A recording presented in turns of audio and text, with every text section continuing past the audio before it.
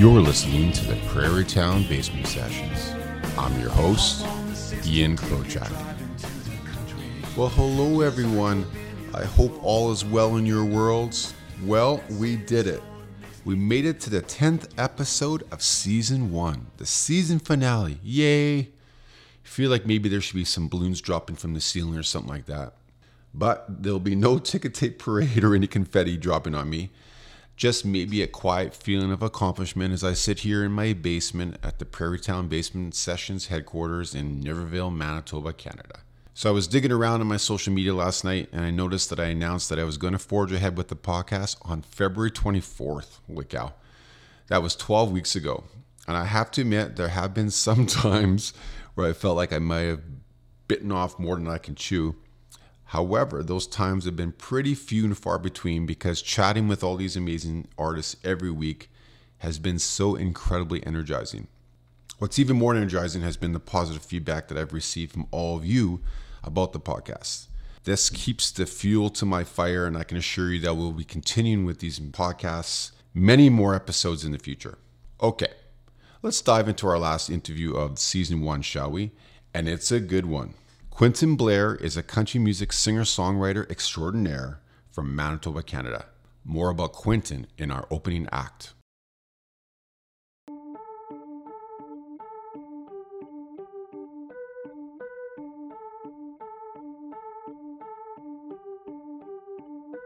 There's something very romantic and mysterious about walking down a dirt road or open field and kicking up the dust and dirt like so many people have done before us. Do you often wonder who had walked there before, and what they believed in, or who did they love? Our world is constantly trying to tell us something, and when we listen, oh, does it ever have a story to tell? Some artists can tap into these stories to capture our imagination, even if it's only for a few minutes at a time. For these artists, slinging stories is as natural as the air that they breathe, as natural as the blood that courses through their veins. They are born this way. They are here to pay attention. Quinton Blair is one of these artists. Born and raised in southern Manitoba, Canada, Quinton Blair is the real deal. A prairie song troubadour with a mass appeal to an audience craving honesty and authenticity in their music. This is translated into Quinton capturing 4 Manitoba Country Music Awards and numerous other accolades. He is a musician's musician, a songwriter's songwriter. Oh yeah, and one hell of a performer too. If you see him play live, he makes even the most reserved climb out of their shells to do a little two-stepping. Simply put, Quinton Blair is a Canadian treasure with so many more stories to tell. Ladies and gentlemen, my interview with Quinton Blair.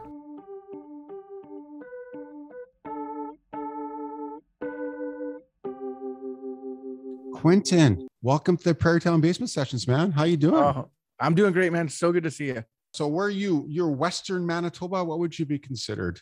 Manitoba is probably the best thing. It's we've got 2 farms. We've got one place in Landmark and one place in McGregor. So okay, it is literally crossing the province multiple times a week, back and forth between the 2 places. I did not. So I mean, I follow you quite closely on social media. There, it's such a good follow. I kind of it takes the people right into your life, which is and you know, it's like, how do you find the time to kind of do all the things that you do and juggle everything that you're doing?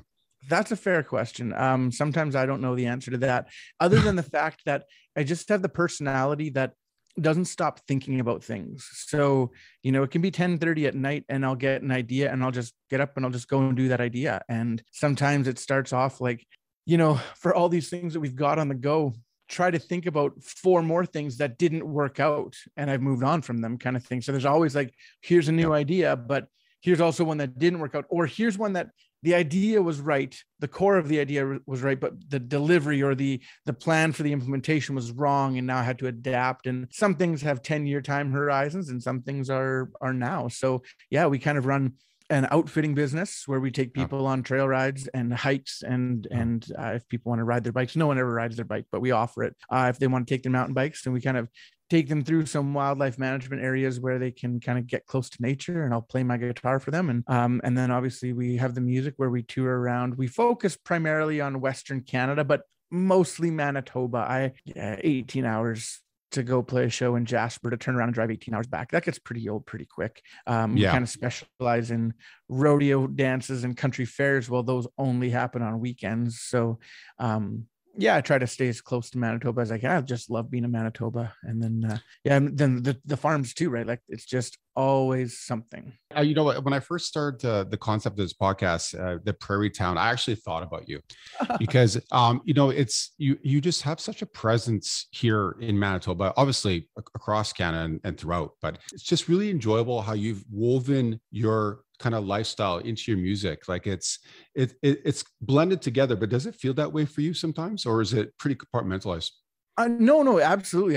I am who I am, and that's the way it is. And I don't try to sugarcoat anything, and I don't try to be somebody that I'm not. I mean, I ride horses, I play guitar, I like to sing country music. Like that's just it. So this whole thing with Woodside Outfitters, which is the name of our kind of ecotourism business, the whole thing about that is finding a way to marry music and horses more frequently going forward. Because if something happened during COVID for me, it was that suddenly, at our peak, we played like 110 shows a year, and that's a lot. And that's a lot. With COVID, I was already scaling back. We were probably like 70 to 80 shows a year prior to COVID. And then all of a sudden, wow, you're just at home, and I'm like, man, I have never seen my horses this much. And I'm like, I like it. Like, yeah, this is a huge part of who I am and where I find joy in life. And so it's a matter of trying to find ways to not get so busy again and not try to hit that 80 show mark again. Try to have a really solid balance between playing good shows, writing good songs, hanging out with good people, right? Making friends in this business. It's the one thing about the music industry is like, it's really easy to make friends. Everyone is kind of, you're in this for similar reasons. And it's, if you're kind of in this business for money or to be famous, it's the wrong business to be in. If you want to be a good person and kind of cheer on your friends and write songs and connect with people around you, then that's why we're here. Right. So, absolutely. And Manitoba's special for that because we have so much raw talent in this province. And a lot of times it's like that thing where, even if you look at bands who are, on the road, they're all using Manitoba players. Like there's so much depth. And it's such a wealth of riches for me to have, 6 different drummers I can call to play shows with me, where talking with my friends in other provinces, it's not like that. They can be, one of my friends in Saskatchewan, his bass player lived in Swift Current and he was living in Regina. Like, how do you even have rehearsals? How do you even do this? But he's just like finding someone to play a lot of shows in Regina. It doesn't happen. So Sask Music is a great organization and, but it shows Manitoba music.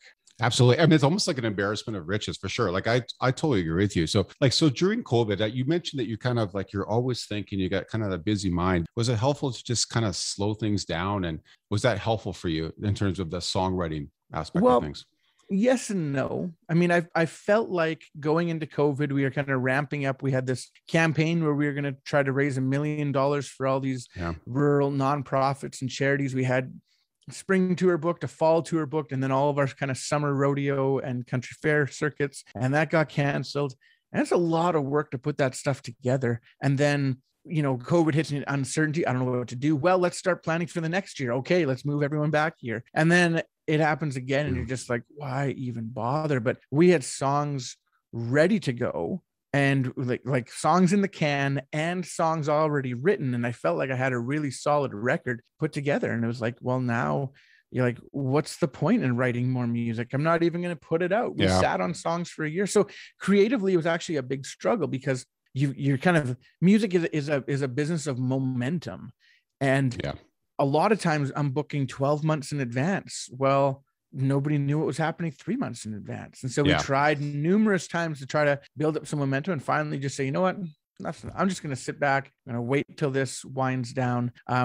I did go down to Tennessee in September and wrote a bunch of songs, and I did do a bunch of Skype writes as well, but not at the same intensity that I was doing it before. Maybe maybe we wrote 10 songs this year, whereas before we would have maybe wrote 30 songs kind of thing. So, or 50, whatever, however many co-writes you have in a week. I used to do a lot of co-writes. I used to try to do co-writes a couple of weeks. So, it was busy. And yeah, I mean, I felt like I've got now I'm at the point where I'm trying to like get other people to record my songs, because not that whatever, these are all great songs or whatever. I think they're great, but I'm probably just not going to be able to get around to playing them right now. So it's an interesting dilemma to have. So are you, when you're songwriting, I mean, you mentioned you do a lot of co-writes, and I've heard that about you. You do a lot of collaborations. Are you able to summon the ideas or it's like, I talk to a lot of folks that they're literally, they're scheduling the time in, and they're pushing off a song when they're doing the write. Yep.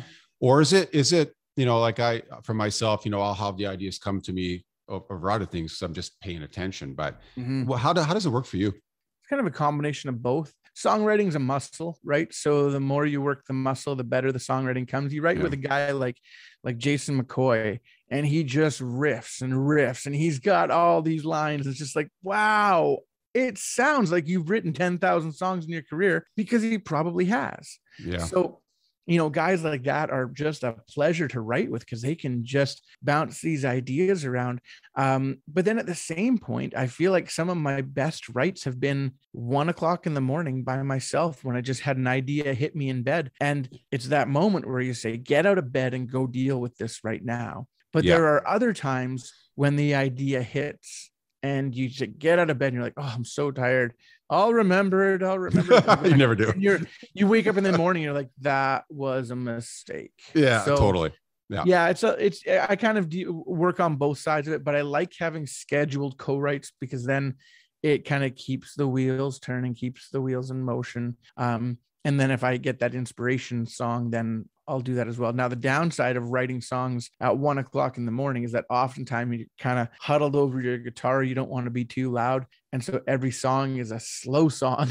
Sometimes what happens is I'll write at 1 o'clock in the morning, and then I'll bring it to the band and say, okay, we're not going to play it like this, but this is the idea that I was working on, and how can we make this better? Yeah. And they're great at adding stuff in.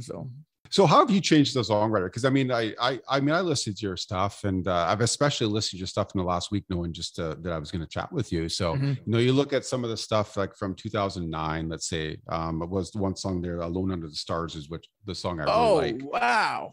So, and I know that goes way back.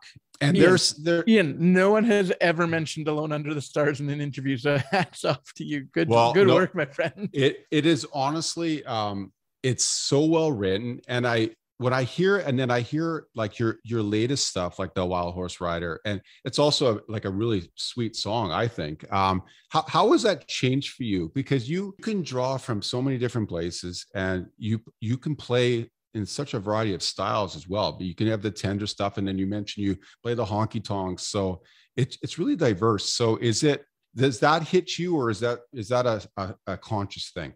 I think that just speaks to, Alone Under the Stars was a song I wrote painting a picture, right? It's quiet as the morning after a raging winter storm. Nothing escapes the stillness but my fire that keeps me warm. And I kind of have this envision of like being in the woods right after this blizzard and thinking about life and thinking about like, I'm a guy that kind of escapes to nature to get the clarity to think. And that's a very spiritual experience for me to be able to be in the woods. So that's kind of what that song is about. But here we are playing in Marchand at a ranch rodeo, and one of the town hippies decides to arm wrestle one of the cowboys. Before you know it, there's 20 people in a brawl on the dance floor, and I'm playing the gambler, and we're looking around like, what do we do? I'm like, well, let's keep playing. So we kept on playing while this big brawl happens, and I'm like, I got to write a song about that at some point. So we ended up writing that song, and it's about my friend who was a wild horse racer, and he'd ride in Cheyenne and ride at the Calgary Stampede and had all these kind of great stories. But that was the night I met him. Of course, he was one of the guys in the fight. So you kind of draw from all these kind of different, either I'm kind of looking at a picture and painting it, or I'm usually describing a story of some kind. And what I find when you co-write is like, I can tell you right away which song I wrote on my own and which song I co-wrote on. I guess, it's unfair because I was in the room, but I can hear it in the voicing and in the phrasing even of the lines that are said. And that's the beauty of a co-write, is it takes away a part of you, but replaces that part with somebody else or with multiple people. And that can be a really beautiful experience. But yeah, those two songs are songs that I wrote just in two different moments. But Alone Under the Stars, that's a great song. The guys always want to play it, but it's like you have a hard time playing down tempo songs, like, and that's the struggle that I sometimes face, because like I'm a country artist, hands down, I'm a country artist, but sometimes I'm too country for country. Right. And so then I kind of venture off into the folk world, but I'm a country artist trying to be but now I've got the awkward cowboy hat and everyone's like, what is this guy talking about? So Exactly. It's like you're too country for folk and you're too country for country. And I know a lot of artists who struggle with this. And then you go, well, am I roots country? I don't even know what's the definition of roots country. I won an award for that, like, I don't know, 2-3 times.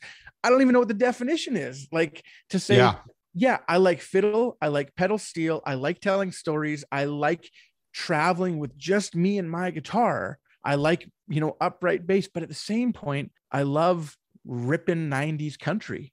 And it's like this trade-off of going, well, what is the definition of that? Because like, I ride horses, I spend my time traveling in rural communities. I never play big centers, like never play Winnipeg, never play Regina, never play Calgary, but I'll play every small town between here and there. I think that's your appeal for sure. I mean, I just find your image that, and it's not an image maybe you consciously put out, obviously, because you're just being yourself, but it's very accessible. Like, you seem very accessible. So I think the idea that you do play those small towns, it kind of lends itself to that a little bit. And I guess I just kind of wonder, like, if you're trying to decide, if you're not sure in where it fits, if it's folk or too country, how does that affect the way you promote your music?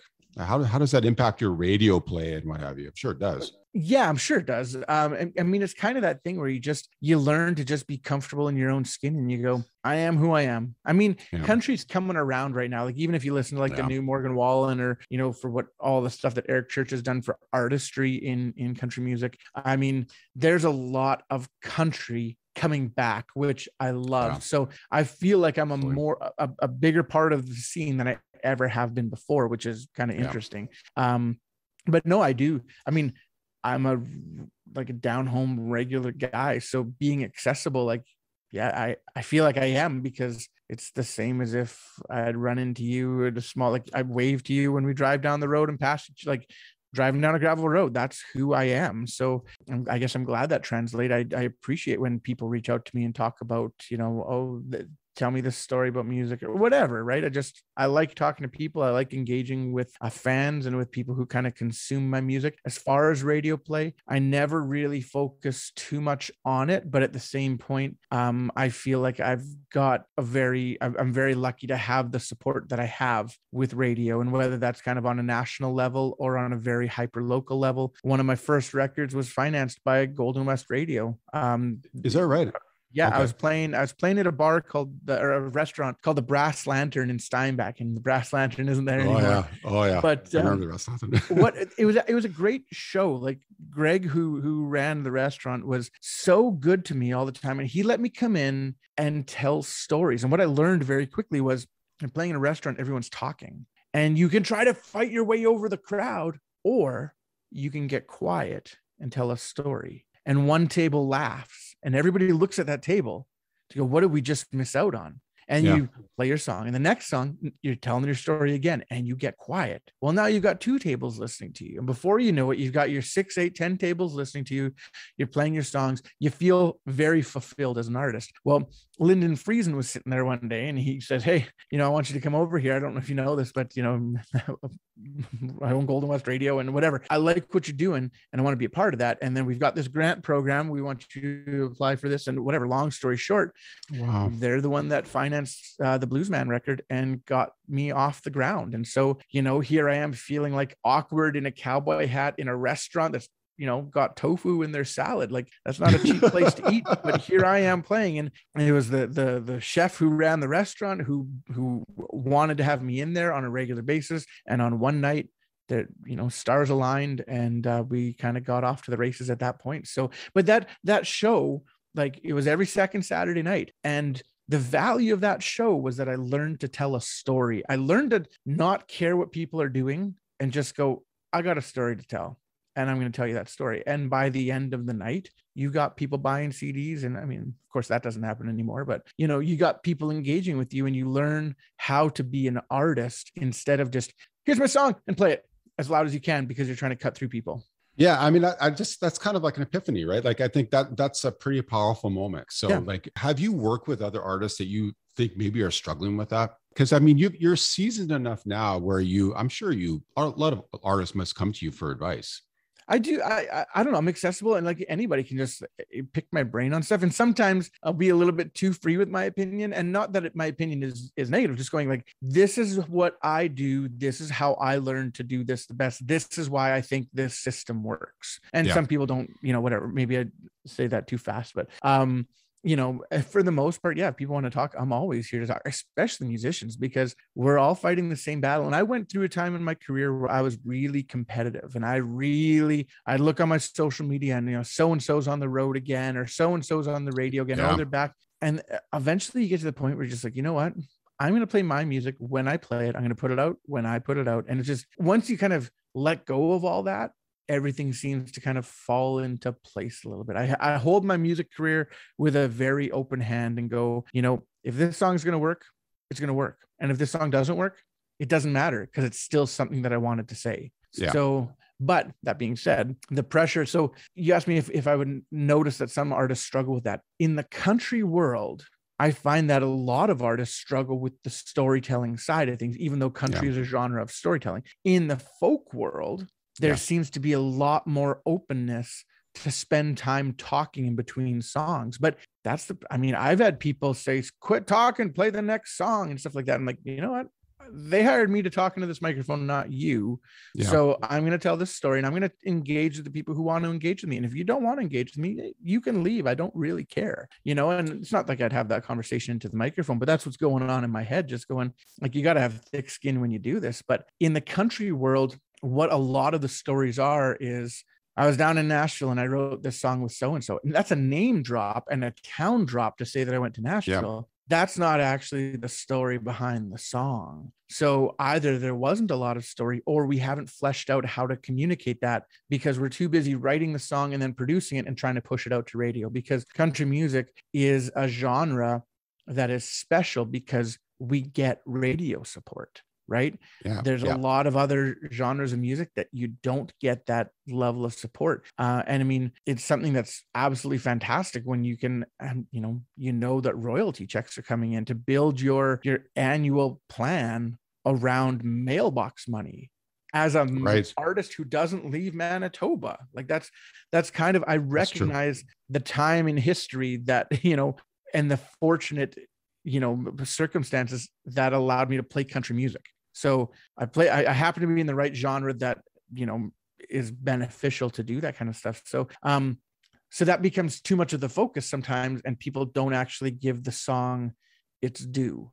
And so, or sometimes maybe just we're too busy being stuck on stage at a cover show where you can't tell the stories, but you can play your song. So it's a trade-off. I mean, country is also, the other unique part about country is that, you're supposed to know the country songbook. You're supposed to know who Keith Whitley is. You're supposed to know who Hank Williams is. You're supposed to even go beyond that and know about Lefty Frizzell or Marty Stewart. And you're supposed to have that connection. And if you want to even take a step further, you should know that about Canadian artists then too, right? So you're supposed to play cover songs in country music. And sometimes that's like an interesting battle that I play because, when you play a rodeo dance, it's 3 60-minute sets. Well, even if I have, 3 hours worth of music that I wrote, people don't want to listen to it that much. You still have to play songs that they're going to know. You can do your own version of it. That's why we put out Man of Constant Sorrow as a release, because it's like,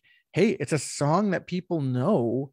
And, it's been played by a number of different artists through the years, but no Canadian artists played it yet. Yeah, I was kind of wondering about that. So this kind of ties in nicely, because the reason why I asked the question about the people finding their voice in country music, because I do notice that there's things right now that are so overproduced, right? And there's a real tendency to make it appeal to be radio friendly and appeal to a certain audience. Your song, Man of Constant Sorrow, your version of it, I mean, you could have blown it right up, but you kept it pretty, like, and that's what I was really impressed by, is the fact that you kept it the way it did and produced the way you did. What was the inspiration behind putting that song out?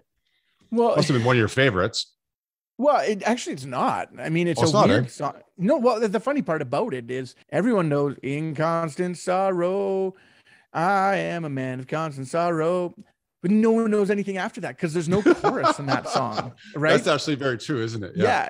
It's technically like, I think it's like 6 verses long, and they didn't even repeat the verses in the original kind of thing. And it's like, oh man, like I need to do some editing on it. But it was actually what it was. Here's the Nashville drinking game, or the songwriter drinking game, right? Every time you mention Nashville in a conversation, you got to take a drink, whatever. Yeah, exactly. So I had the opportunity to work with Dwayne Thompson. So Dwayne Thompson is a Canadian-born, Nashville-based producer and songwriter. So that was the opportunity that we were going to pursue. Now with COVID, it's like, I can't travel across the border. How are we going to do this? Well, let's pick a song we know and let's start working back and forth. So we're sending it back and forth on Dropbox all the time to get this to go. Now, while this is happening on Dropbox, Dwayne wrote a song called Champagne Night with Patricia Conroy, another Canadian. That song went to #1 for Lady A. Right. At the same time that we were recording Man of Constant Sorrow. So it's kind of crazy to be like, you just like the song of your career. Oh, hopefully he's got more songs coming, but like the song of your career to date is hitting #1 on the charts. And here you are working with me on a cover song. So it's kind of like, kind of a funny little like thing. And we talk about, songs is rocketing up the charts right now. I'm like, well, let's get back to this arrangement on Man of Constant Sorrow. And we Dropboxed it back and forth. And Dwayne is a great guy. And, but then we sat on it because this song was supposed to come out a year ago. And we're like, well, why put it out? We're a live music band. Why are we going to put a song on the radio that's never going to get us a show?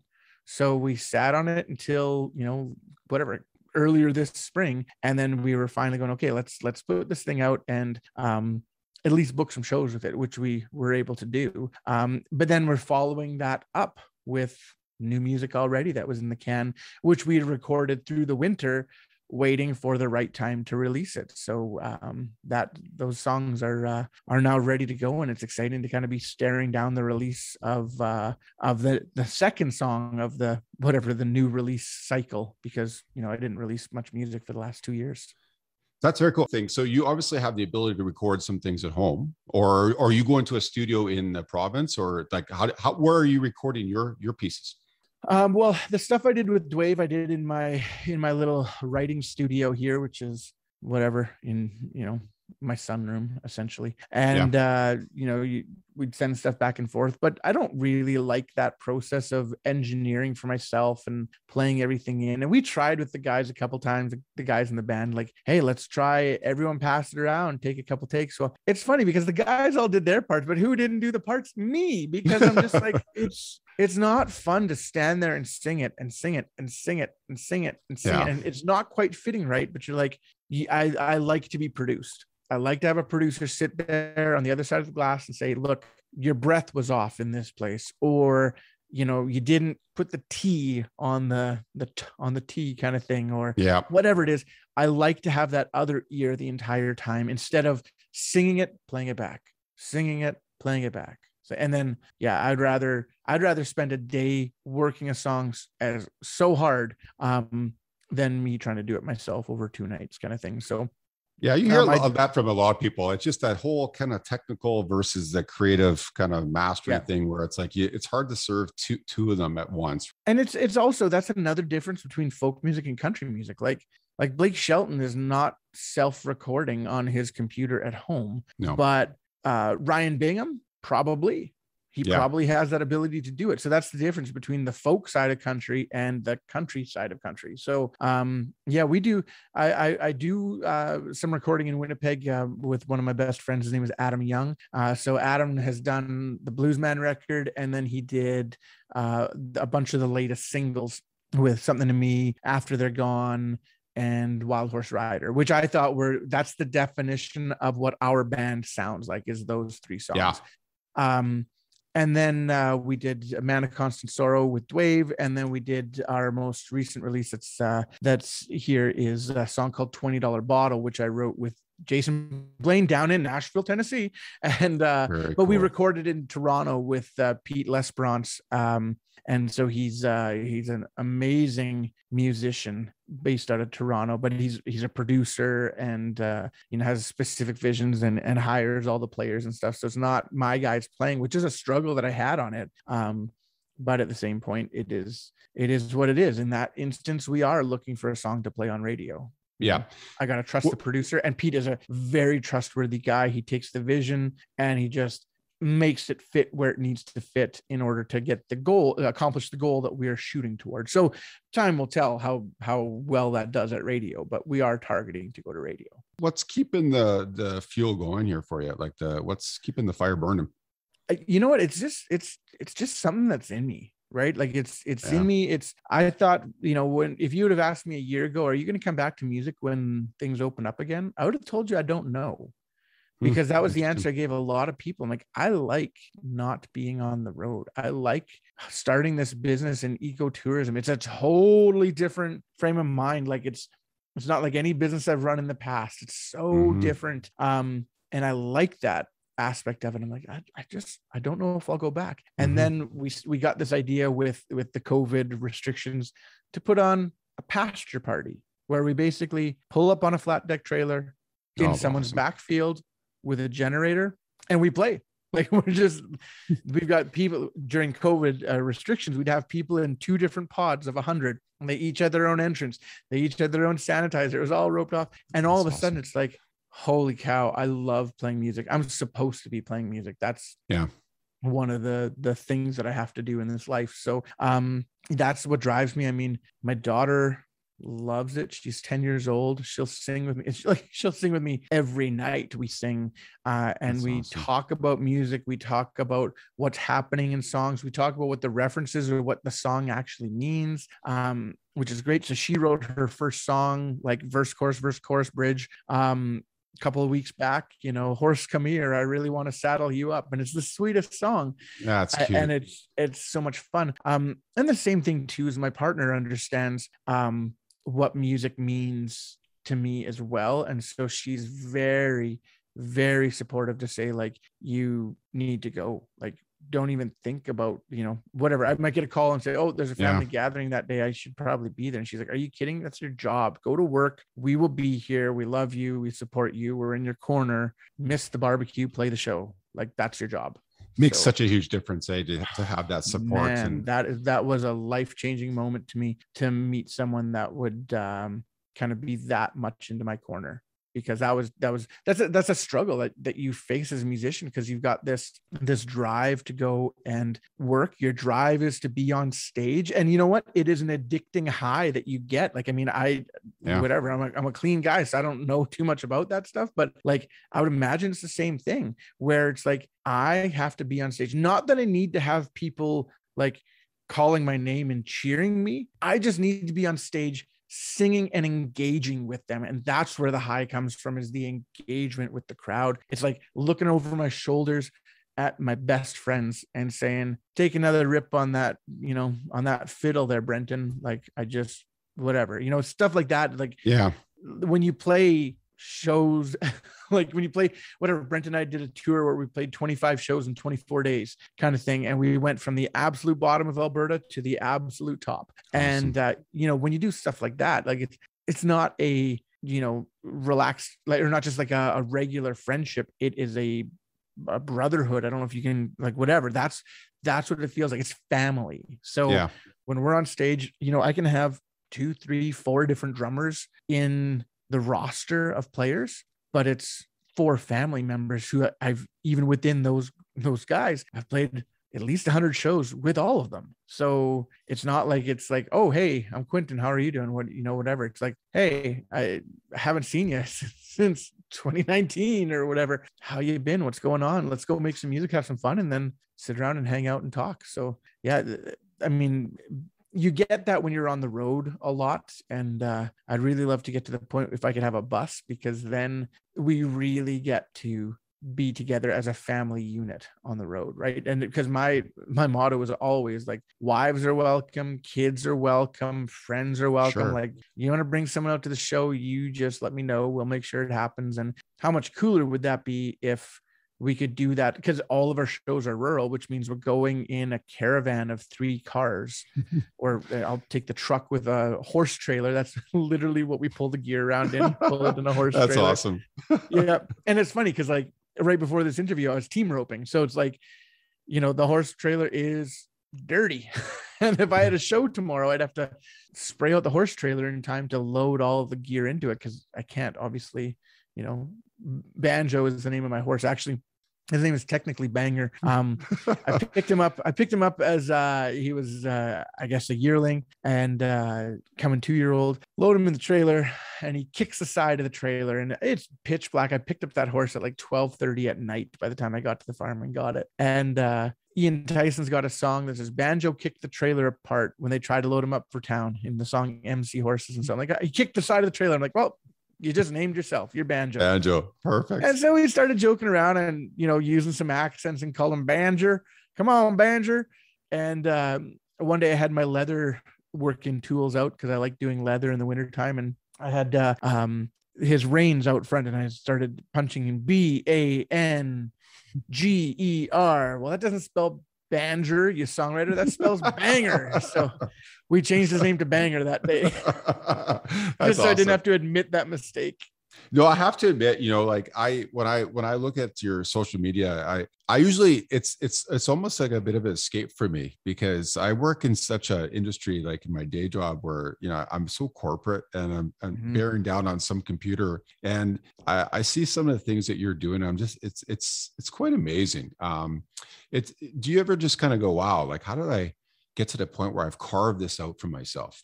I don't know if I necessarily think about it like that. To tell you the truth, most of my photographs come from my partner, Vanessa. She's a great photographer, and she's always got her phone out, taking photos, capturing moments. And I'm kind of like, oh yeah, I guess I should take a picture of that too. And I'm like, dear, just send me that picture. I'll post that one later, because your photos are better than mine anyways. So I get a lot of, we've got a Dropbox account that she'll just go and take photographs all the time of the farm and stuff. And I actually find freedom in not carrying my phone. So usually on a weekend, it's like, I'll leave my phone on the bedside table and just not come back to it till Sunday night. So it's kind of that weird thing, right? Like you mentioned a day job. There's this I can't even think of the word right now, but you can't be a musician and have a day job. And that's totally wrong, right? Because a stigma, that's the word I was looking for. There's a stigma when you're a musician and you have a day job, and you're like, oh, I guess you're not quite making it. Hey. And I'm like, well, whatever, I'm going to do what I need to do to feed my family. But for many years, probably 15 years, I never crossed my day job with my music career. And I don't that much right now, but I probably just have more freedom in accepting who I am, accepting the business that I run during the day, and then the businesses I run that operate on weekends. Right. So exactly.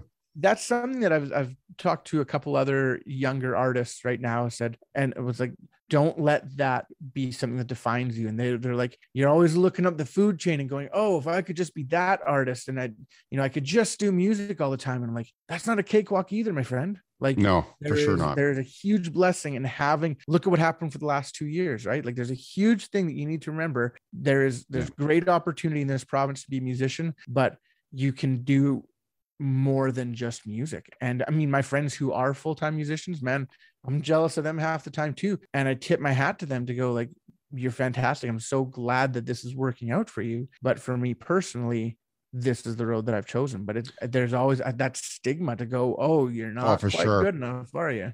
Like, I'm just finding that music is just about the experiences. I mean, the experiences of chatting with people like you on a podcast, or like I noticed that you were in Don Amero's music video there. So it's just things that come up, I'm sure, that are like, wow, this is just a unique experience. And I'm just kind of drinking from the cup of opportunity, right? Like, it's just fun. Well, I mean, how many bearded guys have horses and sing songs? I guess maybe that's how I got shortlisted for that role. But yeah, exactly. I had so much fun, man. Like and I had such a minor role in the whole video, but like, if I could get an acting gig, like if there's some casting company that's like, hey, we need a bearded horse guy with a band, I'm like, oh, I would work. I would do that just for the for the experience of like being on set and roll. It's a different side of the entertainment business, but we're entertainers. That's what we thrive on that. So absolutely. So speaking of which, so what's cooking for you in the next for spring and into the summer? What do you got going on? Well, you can share with us. Yeah. No, it's we've got a whole bunch of shows coming up. So we kind of kick off our shows June the 4th in McGregor, and then we'll be playing places like the Big M Stampede in Morris, and we'll be doing things like Hanover Ag Fair. So those are kind of some of the marquee events that I'm really happy to be a part of. And then we take people on these backcountry rides. So we've got a bunch of that stuff that's opened up still. And actually presenting at a conference, which is a first for me, which is Becoming an Outdoors Woman, put on by the Manitoba Wildlife Federation. And so it's just a bunch of women who want to experience different things outdoors. And because, we operate Woodside Outfitters with my partner, Vanessa, and then her daughter, Brooke, and then my daughter, Brooke. And so it's funny to have a blended family with, two daughters named the same name. You go to a show. Yeah, you go to a show and you shake their hands and they're like, wow, this is my daughter, Brooke. This is my other daughter, Brooke. And they look at you going like, what? And I'm just like, we like the name. And what a weird coincidence. It's weird, and then walks away, and we're just laughing to ourselves. It's like our own family joke there. That's awesome. Well, listen, we're gonna definitely promote this, and folks, if you haven't checked out Quinton's band, so worth going to see. Check out his music and all the streaming platforms. And listen, I wish you the best of luck. It was great chatting with you tonight, man. Appreciate that, my friend. Thanks so much.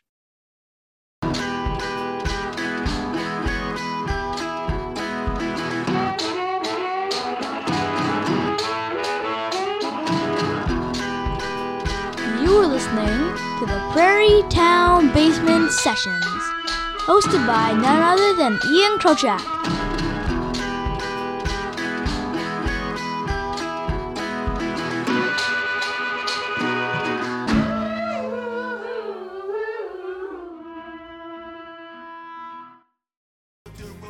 I'd like to thank Quinton Blair for joining me on this week's show. He's the genuine article, and it was a thrill to chat with him. Please, everyone, go check out Quinton's website at quintonblair.com. And if you get a chance, go see him at one of his shows this summer. You deserve it, and he'll love to see you. You can also find Quinton's music on all the streaming platforms, and his new single, $20 Bottle, is now available. It's an awesome tune. I would like to thank all of you for joining me in today's episode and for hanging out with me the last 10 weeks. It's been an amazing experience for me to bring you all these interviews. I hope the shows have kept you company when drinking your morning coffee or even on your commute to work.